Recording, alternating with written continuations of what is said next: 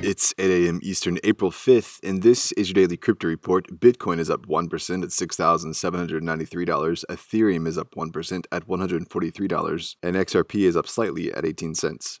Those are leaders by market cap. Top gainers in the last 24 hours: Cybervein up 35% and Storage up 19%. Today's headlines: Tezos staking service is big business for Coinbase custody. The firm is staking over 65 million XTZ as of March 30th. Coinbase Custody launched its staking service last April. Coinbase is followed by Kraken and Binance. Together, they are the top 3 staking exchanges and account for 19% of all XTZ currently staked. Well, the SEC is suing a couple in Texas for allegedly defrauding hundreds of investors through 3 investment offerings totaling $500,000. The SEC says that the Leonards first sold fake stock certificates in their alkaline water company, Tezos. They then allegedly attempted to carry out a $20 million sale of cryptocurrency Tezos coin on the false claims that the coin was backed by the company's water products.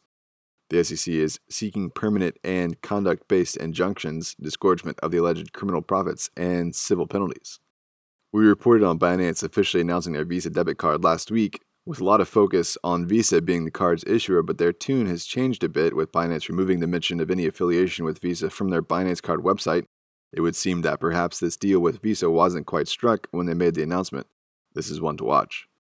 The institutional crypto custodian Anchorage added support for XRP this week, saying that XRP meets Anchorage's standards of quality and security, and that the market was there with an ecosystem of institutions that hold XRP and want to secure it. And finally, Tezos closed another round of funding this week as it prepares for the TBTC launch later this month. The $7.7 million round was led by Paradigm Capital.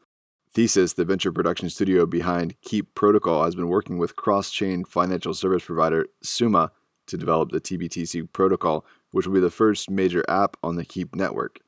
TBTC is an ERC20 token fully collateralized by Bitcoin and redeemable at any time.